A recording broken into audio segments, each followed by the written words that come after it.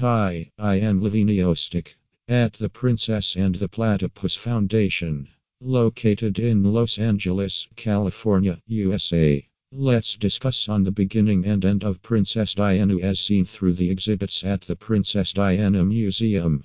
The short-lived life of Princess Diana is full of action and drama. The Princess and the Platypus Foundation presents the Princess Diana Museum, allowing us to know about her life in a 3D mode.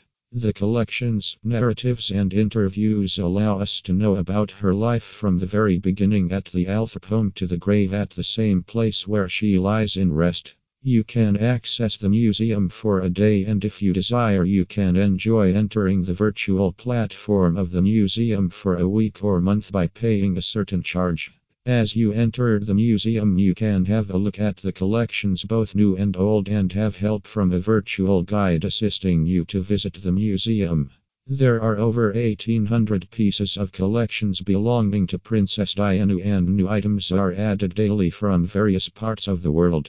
The display is in a 3D interactive platform and will help you to travel through her incredible life and legacy. One of the spokespersons of the Princess Diana Museum said, "It is possible to know about her life from her childhood days to her death when you visit our museum.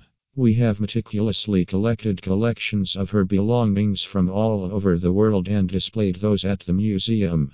We also have narratives and interviews of persons who were close to her from her childhood days till the end. She was born in Althorp and spent her childhood and teenage days there before traveling out.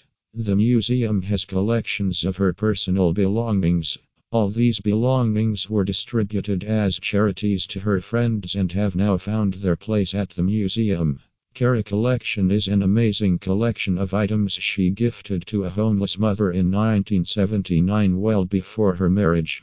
These items are dresses, shoes, toys, and games she played during her childhood days. You can have a look at her first manicure set, first preschool suitcases, cards, and published books about her. If you have a look at her teenage collections, you can have a full view of her lifestyle during those periods.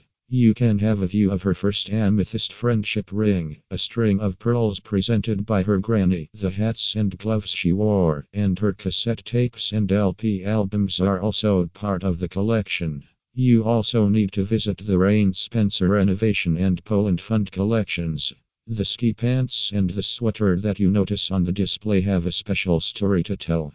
A visit to the museum will give you a view of various personal belongings that you have heard stories about. About the Princess Diana Museum. The Princess Diana Museum is a 3D virtual platform museum giving you access to various personal belongings of Princess Diana. Be at their museum so that you can have a look at them. For more details, visit www.theprincessandplatypus.org, www.princessdianamuseum.org. Thank you, and visit my website www.theprincessandplatypus.org and call or WhatsApp me on my mobile number 1323 375 4027.